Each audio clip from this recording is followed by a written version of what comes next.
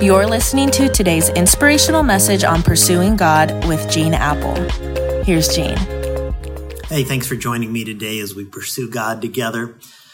This week, we're going back in time to the beginning and talking about the creation and the Creator who created it all. Now, yesterday we talked about the creation of humanity, human beings, which was very good. But then God said something that there is not good about his creation.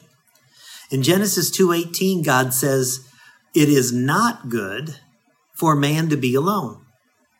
God never intended for any of us to do life alone. And so Genesis 2:20 through 22 says, but for Adam, no suitable helper was found. So the Lord God caused the man to fall into a deep sleep. And while he was sleeping, he took one of the man's ribs and then closed up the place with flesh. And then the Lord made a woman from the rib he had taken out of the man, and he brought her to the man. And so for the sake of relationship, for the sake of building community, which we do at Eastside in small groups, for the sake of ending the aloneness, God prepares to create another human being who would have reproductive capabilities to produce other human beings to have community with. Sometimes people ask, well, why was the man created first before the woman? There are tons of different theories on this. My personal theory is that after God created man, he looked at him and said, I can do better than that. But Adam sees Eve and his heart is pounding and he is thinking, thank you, God, for this gift. Now, after all the other days of creation, God says, it's all good. Remember, it's all good. But after he creates the first human beings, do you know what he says? It is very good. I think that's so cool. And I agree. Now, earlier in Genesis 2:17, God had told Adam, you're free to eat from any tree in the garden, but you must not eat from the tree of the knowledge of good and evil. For when you eat of it, you will certainly die.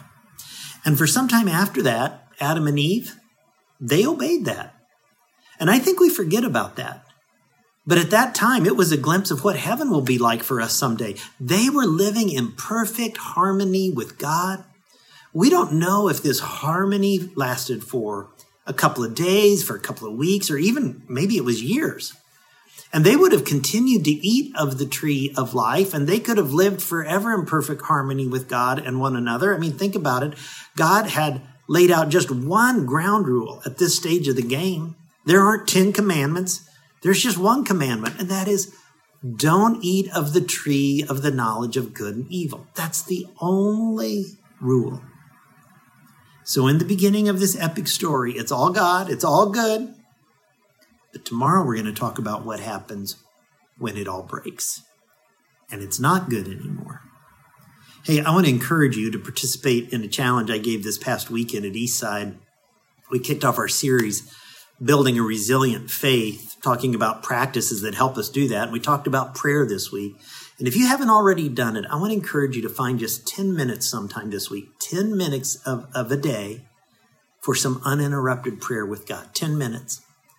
I believe God will use that extended prayer time to draw near to you.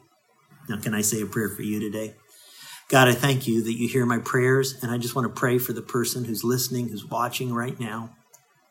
Whatever needs they face, whatever challenges they are in, whatever anxiety they are carrying, whatever relationships are tough, meet them today at their point of need.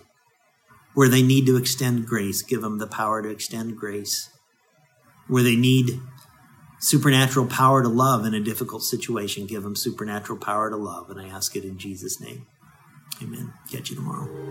You're listening to today's inspirational message on pursuing God with Gene Apple.